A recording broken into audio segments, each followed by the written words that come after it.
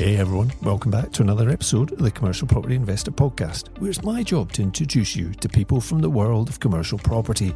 We're talking with investors and thought leaders about their experiences of the commercial property world and sharing our own lessons from the last 20 years to give you practical know-how so that you can follow in their footsteps. If you've ever thought commercial could be your next step, but it just seems too confusing and opaque, then you've come to the right place. There are so many exciting opportunities in this dynamic sector, and I'm looking forward to pulling back the curtain and sharing them with you.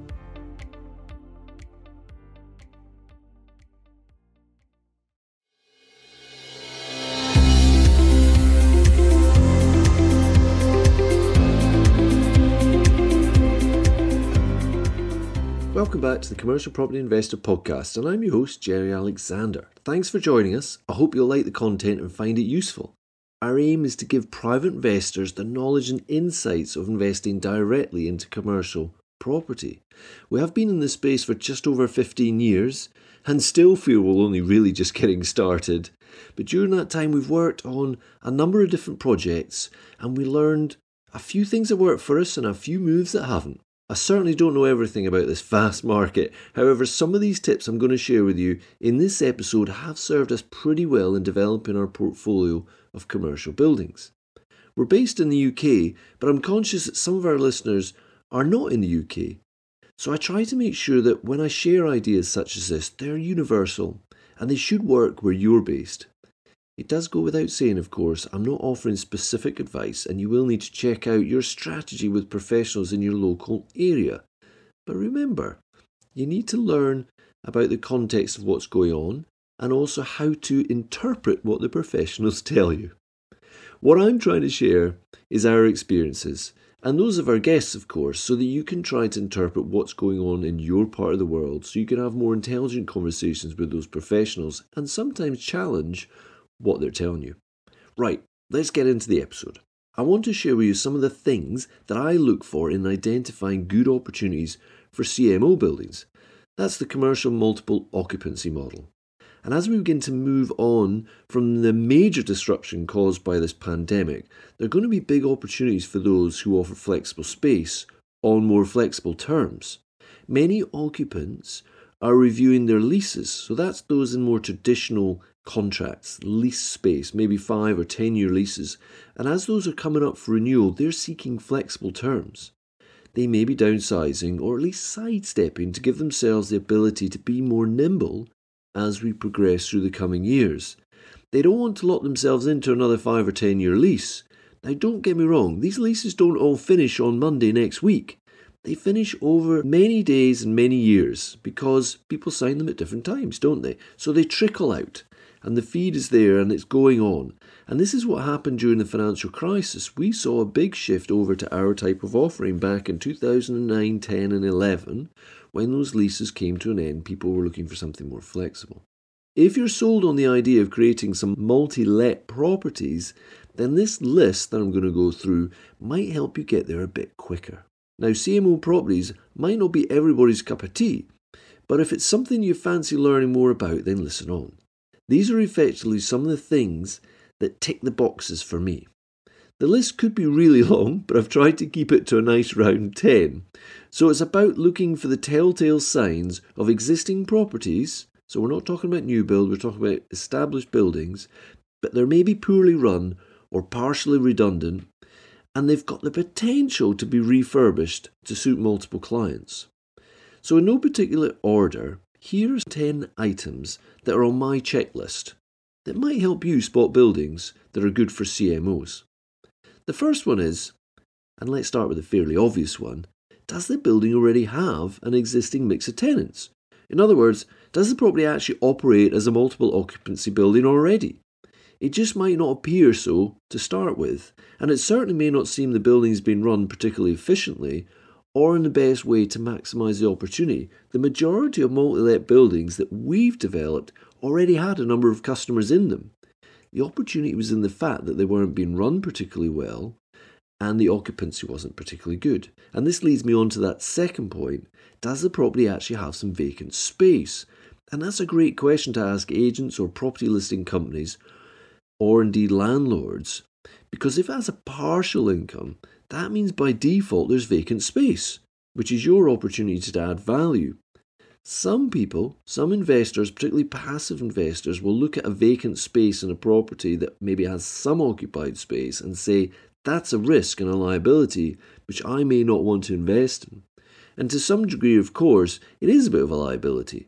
But maybe for you and I, the vacant space is really the opportunity, because that's how we can add value and be active in our investing. So our job is then find a way of creating or changing that space to suit the market demand. The currently occupied space is of course an opportunity to service some debt when you're buying the building. And you could argue a proof of concept because someone has already let some space. It's just that maybe it's not being configured correctly or marketed correctly. It could be of course the market isn't there and you have to try and work out what the market is and adjust the building to suit. Ultimately, having partial income does benefit you in many ways, not least, as I say, because it gives you an opportunity to leverage the income to buy the property in the first place, while still giving you the opportunity to be an active investor with the vacant section. So here's the third one. I look out for properties that are currently being promoted by commercial agents, because sometimes those guys aren't very focused on specific multi-let buildings. In fact, and sometimes it seems to me they don't really understand them. Only I've found that frequently multi-let buildings managed by commercial agents aren't as efficient as they can be or could be, and there's very often an opportunity there for you to improve the occupancy and the value of the offer. So actually, when I've found buildings that are managed by commercial agents, that's actually a big tick for me, because I know that in the past I've found opportunity there. The fourth point, if you do manage to get a copy of the profit and loss, so it's digging a bit deeper, or the cash flow for a property that is perhaps already multi-let, that's going to give you an opportunity to compare and evaluate whether the current market rate for that property is actually correct. So for instance, if the property is fully occupied, that doesn't mean there's an opportunity for us to grow that income.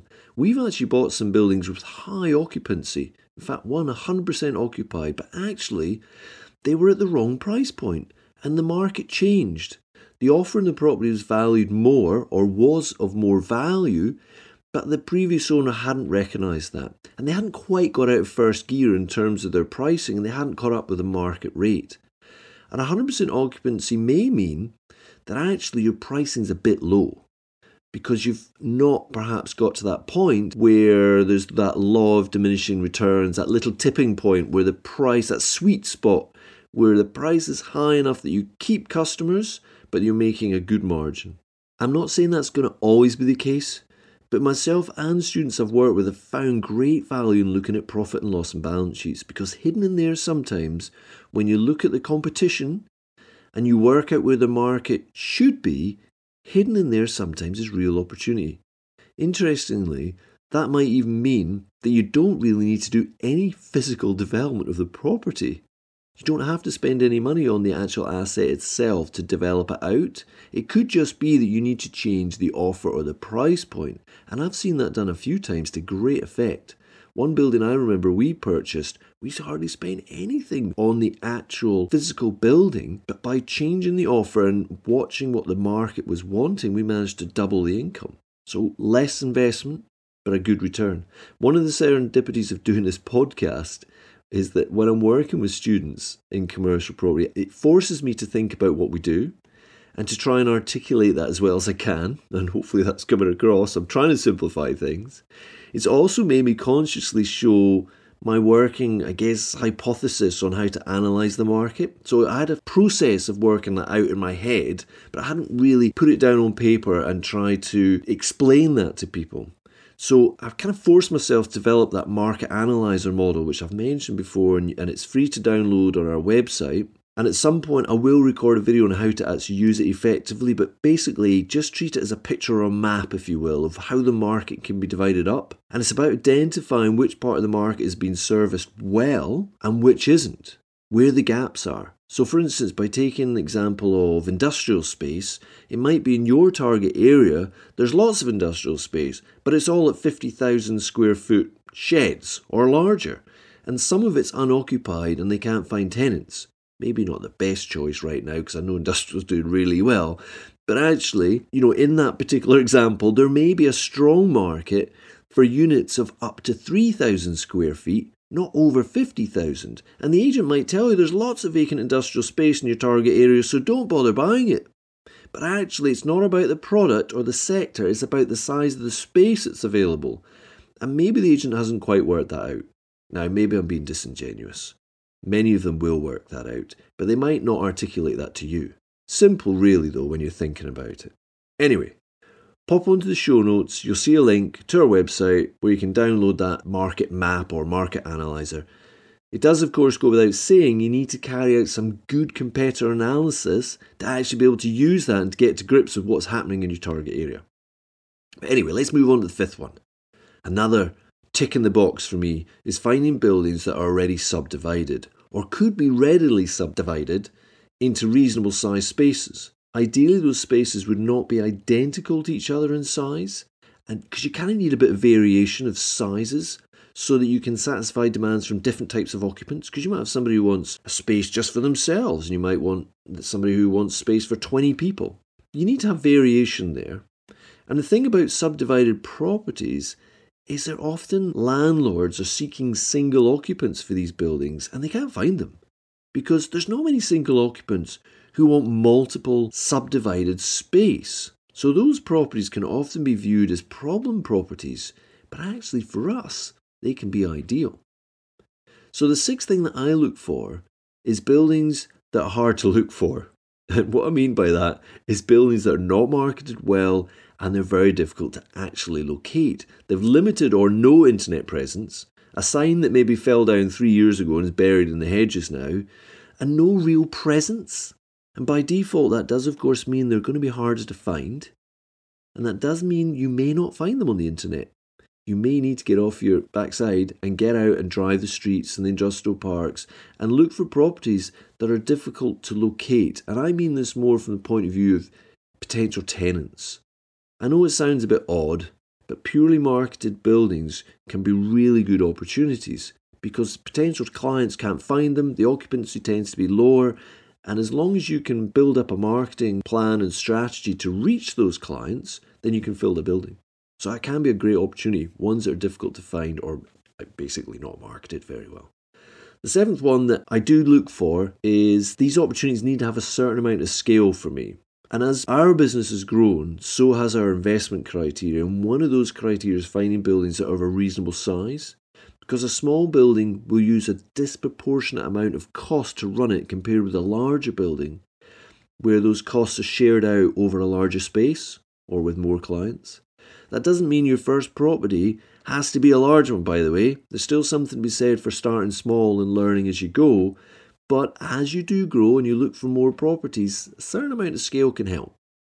The eighth one, for me, which I've mentioned in a few podcasts, is I always look for windows. Customers like natural light, so that's a big tick for me. I need to make sure that it's going to be possible to give customers natural light. Now, of course, it does depend on what sector you're going for. And if that sector is more maybe industrial or maybe retail orientated, then the windows are not necessarily for natural light. They're there for a different purpose. It might be a shop window, display window, that sort of thing, for display purposes. But it might just be it's a front office for an industrial building and the rest of it is a shed with no windows. But if you're looking for different types of space to let out, to offer to different types of clients, perhaps offices or appointment-only type space, then these really need some natural light. So it's just another one of those ticks that I go through on that list. You're not going to find all of these things in each of these buildings, but as many of them as you can leads to a higher probability that this building's actually going to have good potential. So the ninth one is about access points. Is the building served with one entrance or multiple entrances? And in of itself, it's not a deal breaker, but I have found a certain number of access points gives you more flexibility, particularly during development. So if you phase your works, which is what we tend to do, so we can reflect the inquiries in our later phases in what we develop out, having multiple entrances means that you can allow clients to access the building through one point and phase that area, and then move on to the next phase, and your workers and tradespeople can use a different entrance. Not always possible, but it is handy when that can happen. And also it means that later on, if your model needs to change slightly so that your occupants have their own individual access, then that's possible. So the last one I've got on this list is about the service locations. And I know I've said that on a very recent podcast, all about services, but maybe it's worth bringing up again. Does the property have good communal service locations? So are they located sensibly for area optimization? Or can they at least be moved to central areas? Having a service core with toilets and tea points and that sort of thing on the perimeter of a building can lead to less efficiency, because you'll have to have corridors leading to those services for everybody. If they're more centralised, you have the ability to make your space more efficient because you don't need corridors to get out to the external areas of the building for people to access those service points. So it's kind of important. Again, it's not critical, but you really need to look for a number of these things when you're going through your checklist. So these are my top 10 green lights, as it were, for checking out potential CMO buildings. And whilst individually they're all reasonably important, you're not going to find a building with all of these. However, you do need to find a building with quite a number. Just it improves your chances. There's no point struggling with a building that doesn't quite work when you could wait and find one that really does. And I know when you're starting out, you find something and you get emotionally attached to that, but you really need to be a bit more ruthless. And there are, of course, other factors which are more personal to you and to me. I mean, my unique investing criteria, such as locations, possibly a listed status, or a specific minimum size, and other factors that I've shared before are pertinent to what I look for, and you're going to have something else. But the 10 that I've included here really should work for all of us. These were all for some people who are looking to invest in property, which is predominantly what this podcast is for. But for those of you who want to move faster, there is another approach, which is that, of course, of rent to rent.